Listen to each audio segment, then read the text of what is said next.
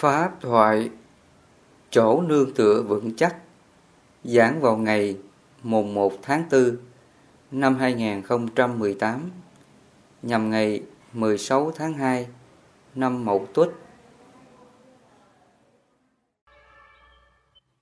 Sáng hôm nay, Thầy chứng minh cho quý Phật tử phát nguyện quy y Tam Bảo. Trước khi phát nguyện quy y Tam Bảo, Thầy Bảo Nguyên sẽ giải thích cho mình hiểu về ý nghĩa Tam Bảo. Tam Bảo gồm có Phật, Pháp, Tăng. Đây là ba ngôi báu cao quý nhất cho cuộc đời chúng ta. Vì Đức Phật dạy rằng trên cuộc đời này không có gì là vững chắc, vững bền cho chúng ta. Trên đời này chúng ta không có nơi nào để nương tựa vững chắc, bình yên, giải thoát cho cuộc đời của mình. Đức Phật nói cuộc đời chúng ta, mình sống trong biển khổ sinh tử. Dù mình sống trong bất cứ hoàn cảnh nhân quả nào, giàu hay nghèo, tốt hay xấu, thì điều chung là sống trong biển khổ. Dù mình có làm vua, mình hưởng bao nhiêu điều quyền quý sang trọng, nhưng mà nó có hạnh phúc mãi, nó có ở bên mình mãi không? Không thể được. Dù cho người thân yêu mình, có yêu quý mình, có thương mình đến mấy, nhưng mà họ có mang đến hạnh phúc cho mình mãi không? Không thể được. Cho nên khi chúng ta sống theo cái nhân quả biển khổ cuộc đời của mình thì Phật nói không có chỗ nào là để chúng ta nương tựa vững chắc. Thì trong cái nghĩa quy y Tam Bảo nó có cái nghĩa là quy y là mình nương tựa y chỉ vào ba ngôi Tam Bảo Phật, Pháp, Tăng. Chính ba nơi này mới giúp cho chúng ta mang đến hạnh phúc, giải thoát mãi mãi. Thì như vậy rằng là khi mình quy y Tam Bảo, từ nay mình nương tựa vào Tam Bảo. Và Tam Bảo là gì? Gồm có Phật, Pháp, Tăng. Trong đó là mình quy y Phật. Quy y Phật là gì? Là mình quy y, mình sống hành động như Phật, nói như Phật và suy nghĩ như Phật nha. Hành động của Phật là không có làm điều ác, không có sát sinh hại vật, không có gian tham ích kỷ, keo kiết bòn sẻn với ai.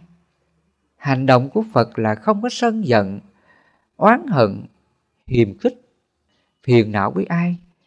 Hành động của Phật là không có suy nghĩ ác, suy nghĩ xấu người này người kia. Trong tâm của Phật Ngài không có suy nghĩ cái điều xấu ác với ai cả. Nếu mà Ngài có suy nghĩ thì Ngài suy nghĩ điều thiện không à. Ví dụ như là trong tâm của Ngài nó thấy cái người này là ác độc với mình, người này hung dữ, mắng chửi mình. Nhưng mà trong tâm của Phật Ngài suy nghĩ làm sao? Ngài suy nghĩ rằng là cái người mà hại mình ác độc với mình chính họ đang khổ đó. Chính người này họ đang tạo cái nghiệp xấu cho họ, và họ sẽ chịu cái quả khổ cho chính họ. Khi Đức Phật Ngài suy nghĩ chân chánh như thế, Ngài biết thương xót cho người kia, thì trong lòng của Ngài có đau khổ, có hờn giận trách móc cái người hại mình, mắng chửi mình không? Không có. Cái suy nghĩ của Phật là như vậy. Nhờ Ngài suy nghĩ chân chánh như vậy cho nên Ngài không có khổ. Tâm Phật không có khổ. Cũng vậy, khi mà chúng ta quy y Phật là mình quy y cái tâm hành của Phật, đức hạnh của Phật, trí tuệ của Phật. Hàng ngày mình cứ hành động giống như Phật, nương tựa vào thân khẩu ý của Phật, mình sống chánh thiện như Phật, thì trong tâm mình không còn đau khổ với ai điều gì. Cái tâm đó Phật gọi là niệm Phật bất hoại tịnh. Phật tử lưu ý cái câu nói này nha. Niệm Phật bất hoại tịnh. Niệm Phật là mình niệm hành động của Phật, lời nói của Phật và suy nghĩ của Phật. Ngày xưa Phật dạy mình niệm Phật là như vậy đó nha. Chứ không phải là niệm Phật là niệm cái câu là Nam Mô Bổn Sư Thích Ca Mâu Ni Phật, Nam Mô A Di Đà Phật, hoặc là Nam Mô Quán Thế Âm Bồ Tát. Ngày xưa Đức Phật Ngài không có dạy mình niệm Phật như vậy. Còn ngày xưa Phật Bổn Sư Thích Ca Mâu Ni Ngài dạy mình niệm Phật là sao? Là mình niệm cái hành động của Phật, lời nói của Phật và suy nghĩ của Phật. Niệm là nghĩ nhớ, mà nghĩ nhớ hành động của Phật, lời nói của Phật và suy nghĩ của Phật. Ví dụ như thầy vừa kể cho Phật tử nghe, người này đến chửi mắng Phật nhiều lắm, họ phỉ báng Phật, thậm chí là họ giết hại Phật. Trường hợp như là chúng ta biết được Đề Bà Đạt Đa đó, tối ngày tìm cách để mà hại Phật. Nhưng mà trong tâm Phật lúc nào cũng nghĩ Đề Bà Đạt Đa làm sao? Khổ lắm. Đề Bà Đạt Đa làm những cái hành động ác thì Đề Bà Đạt Đa khổ lắm. Vì Đức Phật biết khổ như thế, Phật thương xót cho Đề Bà Đạt Đa. Thì trong tâm Phật Ngài có hờn trách, oán hận Đề Bà Đạt Đa nữa không? Không còn. Khi Đức Phật Ngài suy nghĩ, Ngài sống cái tâm từ bi hỷ xả, cái người chửi mình như vậy thì tâm đó không có khổ. Cái hạnh của Phật như thế. Cho nên khi mình niệm Phật là mình niệm cái đức hạnh của Phật, trí tuệ, sự giải thoát của Phật. Ví dụ như là mình gặp cái trường hợp như hồi nãy thầy vừa nói, mình vừa đi ra khỏi chánh điện, mình vừa ra ngoài mình thấy đôi dép mình mất đi, thì mình niệm Phật liền. Và niệm Phật làm sao đây? Mình niệm cái pháp là thôi, đó là nhân quả của mình. Nhân quả này là vô thường thôi, trước sau gì nó cũng mất. Không mất trước thì cũng mất sau. Bây giờ nó còn mới, và khi mình mang thời gian nó cũ rồi thì nó còn giữ bên mình nữa không? Mình cũng vứt luôn. Nó cũ rồi mình vứt nó, bỏ nó, mang gì nữa. Thì bây giờ nó mất trước thì mai mốt mình khỏi mất. Và khi hiểu ra như vậy thì lòng chúng ta đó, mình niệm pháp Phật dạy, thôi hãy hoan hỷ đi, bằng lòng vui vẻ cái sự mất mát này. Mình không có tiếc nuối nó, mình không có sang tham nó nữa. Mình niệm cái tâm hỷ. Trong từ bi hỷ xả, Phật gọi là hỷ tâm vô lượng, giải thoát quả khổ. Nghĩa là mọi cái khổ gì đến với ta đó, mình cứ niệm hỷ nha. Vì vậy khi chúng ta quy y pháp thì Phật có dạy mình là quy y chánh pháp. Mình nương tựa vào chánh pháp, trong đó là pháp từ bi hỷ xả. Mọi cảnh khổ gì xảy ra đó thì Phật dạy mình cứ niệm pháp. Thí dụ người này đến chửi mình, mắng giết mình, đối xử với mình ác độc, thì mình niệm chánh pháp là thôi, mình phải biết hỷ xả cho người kia. Người này mắng chửi mình, đó là nhân quả của mình. Nhiều đời mình đã từng tạo cái nghiệp xấu này cho ai, mình làm cho người ta khổ rồi. Trước đây Phật tử mình có mắng chửi làm cho người khác khổ chưa? Nhiều phải không? Không những trong cái đời này mà mình đã gây tạo bao nhiêu đời, bao nhiêu kiếp rồi. Nó tạo ra cái từ trường nghiệp này nhiều lắm rồi. Cho nên khi mình sinh ra cái đời này mình còn cái dư âm nghiệp đó. Trong kinh Phật gọi là thừa tự nghiệp. Chúng sinh là chủ nhân của nghiệp, chúng sinh là thừa tự nghiệp.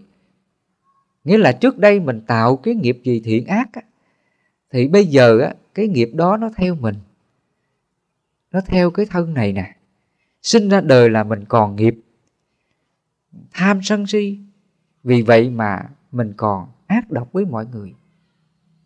Nhiều khi người ta làm điều gì không vừa lòng á, mình giận lên, mình mắng chửi người ta. Đó là mình đang tạo cái khẩu nghiệp của mình. Và chính cái nhân quả này mình sẽ gặp lại. Cho nên người này đến nói mình, chửi mắng mình, hoặc là thậm chí đánh đập mình, hoặc là giết hại mình nữa. Thì trước cái hoàn cảnh nhân quả này, Phật dạy mình là sao? Mình tu cái pháp là hỷ xả nha. Thì trong đó Phật dạy mình là hỷ tâm vô lượng giải thoát quả khổ. Cái quả khổ nào đến tận cùng chăng nữa thì Phật dạy mình hãy hoan hỷ nó, vui vẻ nó, kham nhẫn vượt qua nó. Và khi mình sống cái niệm hỷ như vậy thì trong lòng mình còn tham sân si với ai được nữa không? Không thể được. Người này họ thương, họ ghét mình không có chấp, mình hỷ xả hết, thì lòng tham cũng sẽ đoạn diệt, tâm sân cũng sẽ đoạn diệt. Thì ngay đó là tâm mình được giải thoát như tâm Phật. Cho nên Đức Phật nói niệm Phật bách hoại tịnh, niệm Phật, niệm Pháp bách hoại tịnh là như vậy. Bách hoại là không có hoại đó. Tâm mình khi sống như Phật thì mình được giải thoát niết bàn như Phật. Mình không có bị mất niết bàn, mình không có bị trôi lăn trong luân hồi sinh tử, đau khổ nữa. Tâm mình luôn được giải thoát mãi mãi. Tâm mình sống như Phật. Vì vậy Phật nói ai thấy Pháp là người đó thấy ta, đang thấy ta là đang thấy Pháp. Mà thấy Pháp là gì? Mình thấy cái Pháp giải thoát đó, mình thấy cái Pháp bất tử đó. Người này ác độc với mình, nhưng lòng mình thấy Pháp Phật. Mình thấy rằng là thôi, nhân quả xấu này cũng vô thường. Đủ duyên á, người này ác với mình. Hết duyên á, họ còn ác với ta nữa không? Hết rồi. Cuộc đời chúng ta có thấy điều này không? Tự nhiên có người này họ ác với mình nhiều lắm. Thời gian tự nhiên họ không còn ác với mình nữa. Đó là nhân quả vô thường hoại diệt. Hoặc là người này bây giờ họ thương mình nhiều lắm, nhưng mà một thời gian sau á thì sao? Hết thương à. Và khi hết thương rồi á, họ còn quan tâm chăm sóc đến mình nữa không? Không còn nữa. Vì vậy chúng ta thấy trong hoàn cảnh gia đình Phật tử á, lúc mà vợ chồng mới cưới nhau, mới thương nhau á, thì sao đây? Thương lắm, thấm thiết lắm. Nhưng mà nhân quả này á, có mãi không? Có còn mãi không? Không đâu. Một thời gian sau á, là cái nhân quả này khi mà nó hết duyên, nó tan á, thì tự nhiên cái người kia á, họ không có còn thương mình được nữa. Bây giờ mình bắt họ thương mình á, thì làm khổ ai? Làm khổ họ đó. Mình bắt họ thương mình, lo cho mình, quan tâm đến mình đó, thì mình làm khổ họ đó. Nếu mình còn cái tâm này á, thì Phật nói đó là cầu bách đắc khổ. Mình còn tham cầu, mình còn mong muốn người này thương mình, lo mình, quan tâm chăm sóc mình. Mình còn cái tâm mong cầu này, đó là nguyên nhân của khổ. Cho nên khi chúng ta mình quy y Phật, quy y Pháp, thì hàng ngày á, mình niệm Phật và niệm Pháp nha. Mình niệm cái chánh Pháp trong lòng của mình á. Bất cứ hoàn cảnh khổ nào xảy ra thì Phật tử mình nhớ là chánh niệm. Mình niệm cái chánh pháp vào tâm của mình, thì nỗi khổ trong tâm mình tự ngay đó là đoạn diệt liền. Sở dĩ chúng ta thấy Phật và đệ tử của Phật, người ta sống an vui giải thoát, không còn đau khổ, là do các ngài sống cái chánh niệm thanh tịnh, lúc nào cũng niệm Phật, niệm Pháp, niệm Tăng, không có phiền não, sân hận buồn phiền với ai, tâm lúc nào cũng hỷ xả và tha thứ, không có chấp giữ điều gì. Vì vậy mà quý ngài lúc nào cũng giải thoát, không có đau khổ. Còn chúng ta đó, do mình không có niệm Phật, niệm Pháp, niệm Tăng, mình niệm sai á, thì tâm mình lúc nào cũng đau khổ, phải không? Sở dĩ từ nào giờ quý Phật tử mình cũng đến chùa quy y, rồi tu tập như là tụng kinh, niệm Phật, niệm chú, làm phước, bố thí, cúng dường. Nhưng mà cái nghiệp khổ tham sân si mình có hết không? Không có hết. Cái hành động mình công quả, công đức á, bố thí cúng dường á, là mình tạo cái nghiệp mới. Phật tử mình lưu ý nha. Cái hành động mình bố thí cúng dường, giúp đỡ mọi người xung quanh mình hành động những điều thiện này, đó là mình tạo cái nhân lành mới. Mà nhân lành này á, tương lai mình mới hưởng được. Chứ mình không thể mình làm các công đức lành này để mình hồi hướng cho công đức này, để tâm mình được hết khổ, để nhân quả xấu đừng đến nữa. Thì điều này có được không Phật tử?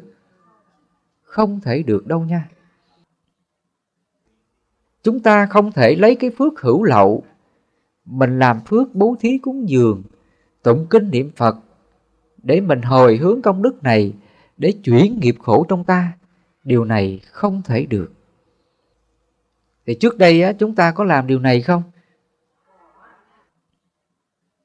Ví dụ như Phật tử đó, trước đây mình không biết, mình vào chùa, mình cúng dường ít, và trong tâm mình nó cầu nguyện cái gì? Phật tử cầu Phật phù hộ gia hộ cho gia đình con an vui hạnh phúc, phát tài phát lộc, rồi cái gì nữa? Nhiều thứ lắm, được nhiều sức khỏe, vân vân, rất là nhiều. Và khi mình quỳ xuống mình lạy Phật, mình cầu nguyện mình được điều đó, cái tâm cầu nguyện đó, tâm đó là gì đó? Tâm đó là sang tham đó. Như vậy rằng cái hành động mình đi chùa như vậy là mình đang còn tạo nghiệp. Tâm đó là còn phiền não đó. Chúng ta thường sợ khổ, mình sợ cái khổ, cái xấu nó đến. Vì vậy mình mới cầu nguyện đừng để cho cái khổ, cái xấu này đến nữa, phải không? Hầu hết là người ta sợ khổ, người ta trốn khổ. Và khi mình sợ khổ, mình trốn khổ như vậy, mình có diệt khổ được không? Đâu có được.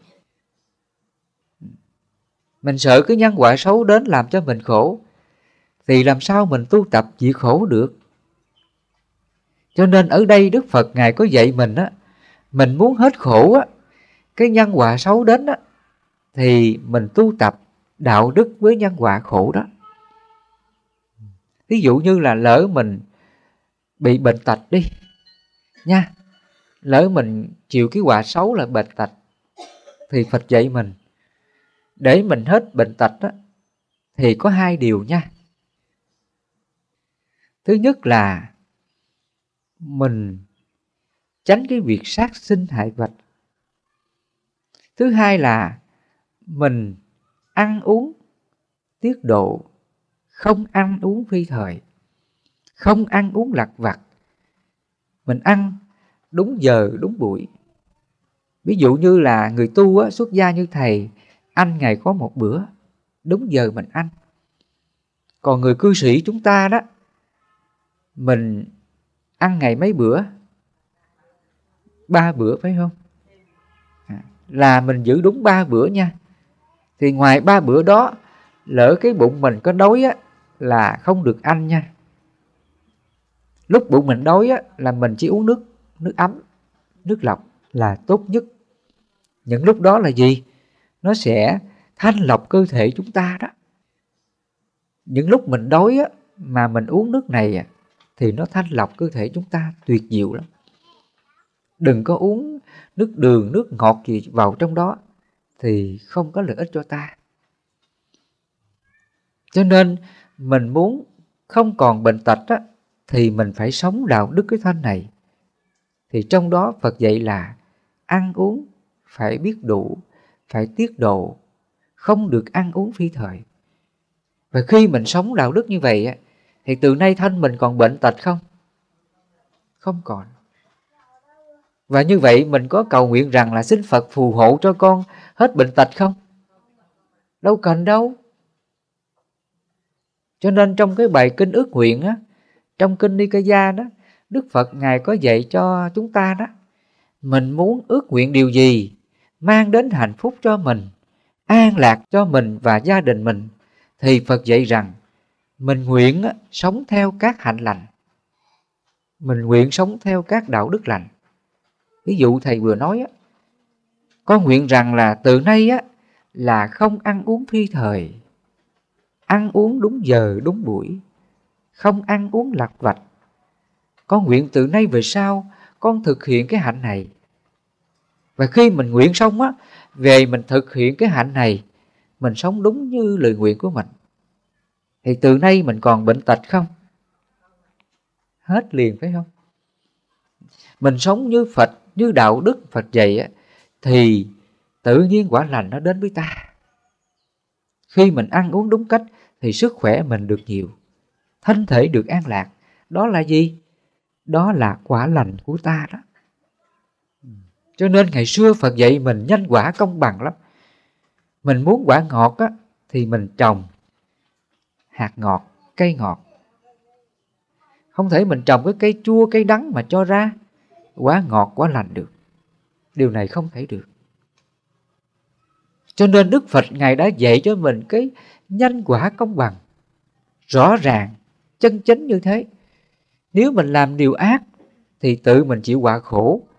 Nếu mình làm thiện á, tự mình gặp sự an vui. Thì nó rõ ràng như vậy. Và khi mình biết ra điều này á, thì từ nay á, mình làm cái điều gì? Điều thiện thôi. Ví dụ như là để mình không còn nghèo khổ túng thiếu, làm ăn thất bại á, thì mình nguyện rằng từ nay con giữ gìn giới đức thứ hai, đó là không gian tham trộm cắp, ích kỷ keo kiết bọn sẻn. Trong lòng mình nguyện rằng sống cái đạo đức không gian tham, ích kỷ keo kiết bọn sẻn. Khi mình phát nguyện sống được đạo đức này thì nhân quả lành sẽ đến với ta liền. Đời sống của mình sẽ được thay đổi, cuộc sống mình sẽ được hạnh phúc.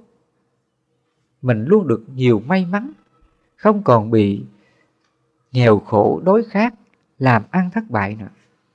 Đây là sự thật nha quý Phật tử. Cho nên mình muốn được mua may bán đắt, làm ăn phát đạt, gia đình hạnh phúc á, thì mình phát nguyện từ nay mình giữ gìn giới đức thứ hai, đó là không gian tham, ích kỷ keo kiết bòn sẻn. Mình sống bằng cái tâm chân chánh như vậy thì nó mới tạo ra cái quả lành cho ta. Và khi mình hiểu ra cái chánh kiến như vậy, mình hiểu được nhân quả công bằng như vậy, thì từ nay mình còn khái niệm rằng là xin Phật phù hộ cho con mua may bán đắt, làm ăn phát đạt nữa không? Không còn nữa. Như vậy rằng mình còn ích kỷ sang tham không? Không còn luôn. Cho nên ở đây Đức Phật Ngài dạy mình hay lắm. mình nguyện sống theo đạo đức chân chánh thì nó không tạo ra cái lòng tham cho ta. Tuyệt vời như vậy. Khi mình sống đạo đức chân chánh, ví dụ thầy vừa nói, mình phát nguyện sống không gian tham, ích kỷ, keo kiết, bòn sẻn. Khi mình nguyện mình sống được cái đạo đức này thì tự nó đem đến quả lành cho ta. Vì vậy Đức Phật có ví dụ cũng giống như là cái người trồng cây á. Cái người trồng cây á, người này á chỉ nghĩ đến là sao? Chăm sóc cái cây, bón phân tưới nước, chăm sóc cho tốt. Và khi chăm sóc tốt như vậy á, thì người này có nghĩ rằng là cái quả hãy đến cho ta, hoặc là cầu nguyện cái quả này đến cho ta. Có phải như vậy không? Đâu cần đâu. Đức Phật nói á, cái người mà trồng cây á, họ chỉ nghĩ đến là chăm sóc, bón phân tưới nước cái cây này cho tốt. Và người này khỏi cần là cầu nguyện cho cái quả này nó đến nhanh, khỏi cần. Thì trước sau gì nó cũng sẽ đến thôi, quả lành sẽ đến thôi. Còn bây giờ chúng ta, mình không chịu trồng cây, chăm sóc cây á, mà tối ngày cứ nghĩ là mong có quả đến, thì quả có đến được không? Đâu đến được. Từ nào giờ Phật tử mình đi đến chùa sao? Mình cầu cái gì? Mình cầu quả không à? Mình cầu quả không? Tâm mình thì cầu đủ thứ hết. Xin Phật phù hộ cho con mua may bán đắt, làm ăn phát đạt, phát tài phát lộc, vân vân. Như vậy rằng mình cầu cái quả không à? Nhưng mà cái hành động mình không có tu tập, mình không có diệt trừ lòng tham, sang tham, ích kỷ, keo kiết, bòn sẻn, mình không có chăm sóc cái đạo đức thiện này, thì cái quả lành có đến được không? Không thể đến được đâu. Còn ngày xưa Đức Phật Ngài dạy mình, khi mình sống giải thoát, không còn khổ nữa, là mình tu tập cái đạo đức lành. Hàng ngày mình tinh tấn, siêng năng sống theo đạo đức lành. Trong bát chánh đạo, Phật gọi là chánh tinh tấn. Chánh tinh tấn là gì? Là siêng năng giữ gìn các giới hạnh, giữ gìn các đạo đức lành trong tâm chúng ta đó. Tâm này diệt trừ các điều ác, sát sinh hại vật, gian tham trộm cắp, ích kỷ, keo kiết, bòn sẻn, nói lời hung dữ, nói lời hung ác. Mình tránh xa những lời nói này, mình sống thiện lành, thì tự quả lành nó đến với ta. Cũng giống như là người siêng năng chăm sóc cái cây, thì quả nó sẽ đến liền. Không cần phải là ước nguyện cầu nguyện cho quả đến, mà tự quả nó sẽ đến với ta. Là như vậy. Và khi Đức Phật Ngài dạy cái đạo đức này, thì trong lòng mình nó còn tham điều gì không? Nó còn mong cầu điều gì không? Không còn mong cầu nữa. Mà mình chỉ là sống thiện, sống lành. Mình chỉ có hành động, tu tập, trau dồi đạo đức lành thôi. Mình chỉ có nhiệm vụ duy nhất là như vậy. Vì vậy Phật nói, mình muốn ước nguyện điều gì mang đến hạnh phúc cho ta và gia đình của ta, thì mình phải siêng năng tu tập các hạnh lành. Và trong đó Phật dạy mình sống theo 5 giới đức của người cư sĩ và tu tập 10 điều lành. Trong đó mình tu tập cái pháp ngăn ác diệt ác, diệt trừ cái phiền não tham sân si. Mình tăng trưởng, trau dồi đạo đức từ bi hỷ xả với mọi người xung quanh mình. Dù ai có nói điều gì ác độc cho ta, làm cho ta khổ, nhưng mình nguyện rằng con chỉ sống biết thương yêu và tha thứ mọi người. Trong tâm mình niệm Phật, niệm Pháp, niệm Tăng, niệm những điều đạo đức giải thoát đó, thì mọi điều an lạc hạnh phúc sẽ đến với ta, không còn làm cho chúng ta đau khổ nữa. Cho nên ý nghĩa quy y tam bảo là như vậy Phật tử. mình muốn cuộc đời mình hạnh phúc, thì từ nay á, mình nương tựa vào ba ngôi tam bảo này. Hàng ngày mình cứ thực hành thôi. Mình trau dồi hành động của Phật, lời nói của Phật, suy nghĩ của Phật. Khi Phật nói ra điều gì á, Ngài luôn suy nghĩ chân chánh.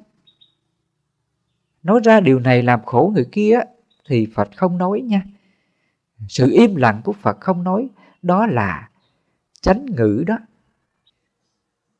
Trong bát chánh đạo, Phật gọi là chánh ngữ. Mà chánh ngữ nó có hai nghĩa. Nghĩa thứ nhất, khi mình nói ra điều gì á, thì lời nói này mang đến hạnh phúc, an lạc, đoàn kết yêu thương nhau, không làm khổ lẫn nhau. Đó là chánh ngữ. Nghĩa thứ hai là khi mình nói ra điều nào mà xét thấy lời nói này á, làm người này buồn, người này giận, người này đau khổ á, thì mình im lặng không nói. Đó là chánh ngữ.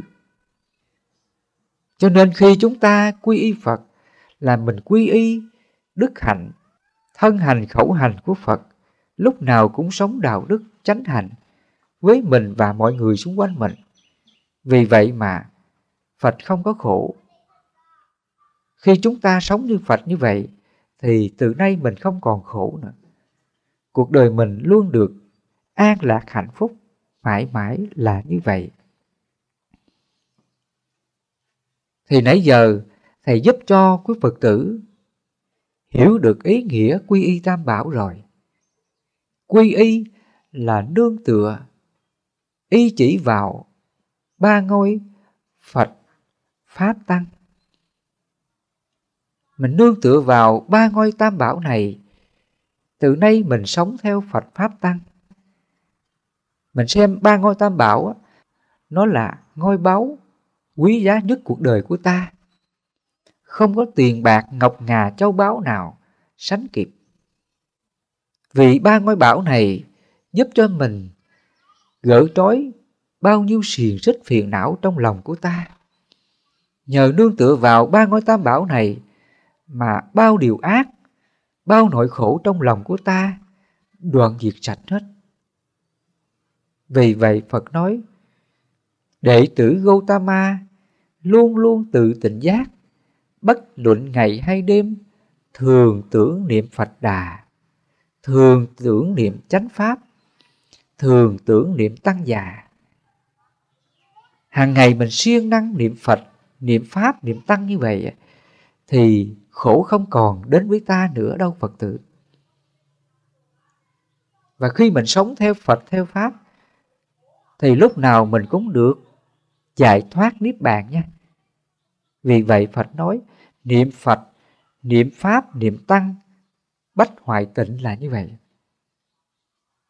Mình không còn mất niết bàn, mình không còn đau khổ, tâm mình luôn được niết bàn, tâm mình luôn được giải thoát, bất động như Phật. Vì vậy Phật nói, ai thấy Pháp là người đó thấy ta, đang thấy ta là đang thấy Pháp. Mình sống cái Pháp giải thoát như Phật thì lúc nào tâm mình cũng như là Phật. Vì vậy Phật nói, Phật giới rộng mênh mông, ai dùng chân theo dõi, bậc không để dấu tích. Phật giới rộng mênh mông là ở đâu? Ở đâu Phật tử? Đó là Niết Bàn.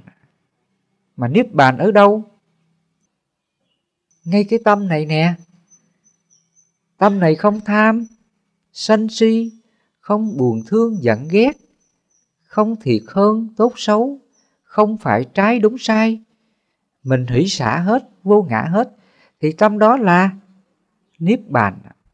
Mà Niết Bàn nó có không gian thời gian không? Không có không gian thời gian. Nghĩa là ngay hiện tại này nè, tâm mình hỷ xả hết, vô ngã hết, thì ngay đó là Niết Bàn. Ngay đó là giải thoát liền. Cho nên vì vậy Phật nói, tâm vô lậu chứng Niết Bàn. mình sẽ được có niết bàn ngay tại tâm của mình.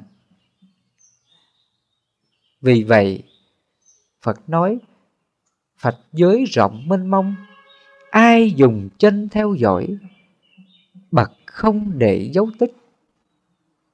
Bậc không để dấu tích là gì? Là không có dấu tích phiền não đó. Nhớ nha, không dấu tích là gì? Là không dấu tích phiền não, không có tham, sân si mạn nghi, không có buồn thương giận ghét, đau khổ, phiền não với ai điều gì. Tâm đó là không dấu tích đó. Mà người không dấu tích phiền não đồng nghĩa là Phật giới đó. Người nào sống cái tâm bất động, không phiền não, tham sân si, tâm đó là Phật. Vì vậy Phật nói, đang thấy Pháp là đang thấy ta. Mình thấy cái Pháp bất tử, mình không có tham sân si với ai, thì tâm đó là Phật. Và đi đâu cũng là Phật cả. Hiện tại Phật tử đang ngồi đây nè, tâm mình buông hết, thì tâm đó là Phật, phải không? Và khi về nhà đó, mình sống với gia đình, nếu người này, người kia họ nói điều nào, chê mình, chửi mình, xúc phạm mình, thì mình cũng buông luôn, hỷ xả luôn, thì ngay đó là Phật luôn. Cho nên Phật mọi lúc mọi nơi mà. Mình sống ở đâu, thời gian nào, không gian nào, tâm mình vô ngã, hỷ xả như Phật, thì đó là Phật giới đó. Vì vậy Phật nói, Phật giới rộng mênh mông, ai dùng chân theo dõi, bậc không để dấu tích, là như vậy. Hôm nay Phật tử có duyên lành được quy y Tam Bảo, mình được nương vào ba ngôi Tam Bảo Phật Pháp Tăng. Từ nay mình dõi theo chánh pháp này của Phật. Ai dùng chân theo dõi, nghĩa là tâm mình hướng theo chánh pháp của Phật, mình hướng theo Phật Pháp Tăng, hàng ngày mình sống theo Tam Bảo, thì mọi cái nghiệp lực nhân quả của ta ngay đó là đoạn dứt sạch hết. Thì tâm mình đến đây, Phật nói, người này nhập vào dòng thánh, người này được nhập lưu. Nhập lưu là gì? Lưu là dòng đó. Nhập là mình được sống theo thánh. Và khi mình sống theo thánh á, thì từ nay nó không còn hờn trách ai được nữa, Phật tử. Nhớ nha, cái hạnh của thánh á, là không có buồn phiền hờn trách ai. Dù người này họ ác độc với mình, mắng chửi mình, thậm chí là giết hại mình, nhưng lòng của thánh là sao? Một lòng là hỷ xả và tha thứ hết, không ca thán, không than khổ một niệm nào. Đó là hạnh của thánh đó. Cho nên người Phật tử khi mình quy y Tam Bảo rồi á, là mình nhập dòng thánh. Từ nay thân khẩu ý của mình sống theo thánh. Đã sống theo thánh đó, thì không than trách điều gì nha. Con mình, chồng mình, cháu mình có làm điều sai trái gì đó, thì trong lòng mình hỷ xả hết, tha thứ hết. Đó là thánh đó. Và khi mình sống cái tâm thánh như vậy, thì mình còn khổ không? Không còn khổ. Tâm đó là bách hoại tịnh đó. Cho nên mình sống theo Phật, theo Pháp, theo Tăng á, thì mình được nhập vào dòng thánh. Và hành động của mình là hỷ xả không à. Không có than phiền một điều gì trong tâm mình. Đó là bách hoại tịnh. Mình sẽ được niết bàn mãi mãi, không có bị hoại niết bàn. Mình không bị mất niết bàn. Đó là bách hoại tịnh nha. Chúng ta sống được như vậy là hạnh phúc lắm, Phật tử. Dù mình sống giữa biển khổ, hoàn cảnh khổ gia đình rất nhiều, nhưng tâm mình lúc nào cũng giải thoát, lúc nào cũng bình an, lúc nào cũng tự tại, an nhiên. Tâm đó Phật nói, giống như là hoa sen á. Hoa sen sống giữa bùn mà không còn bị ô nhiễm bùn. Cho nên Phật nói ta cũng giống như là hoa sen. Ta sống giữa đời mà đời không làm đau khổ ta, vì tâm ta đã hỷ xả vô ngã hết. Ta không còn thiệt hơn, đúng sai phải trái, tốt xấu với ai điều gì. Lòng mình buông xuống sạch hết, thì tự ngay đó là bất động, giải thoát niết bàn, là như vậy. Hôm nay Phật tử được quy y như vậy, thì từ nay mình được nhập vào dòng thánh, mình được sống theo hành của thánh, là như vậy nha. Phật tử cố gắng phát nguyện, hướng theo Tam Bảo, mình sống theo Phật Pháp Tăng, thì mình chấm dứt mọi điều đau khổ, luân hồi sinh tử luôn, là như vậy.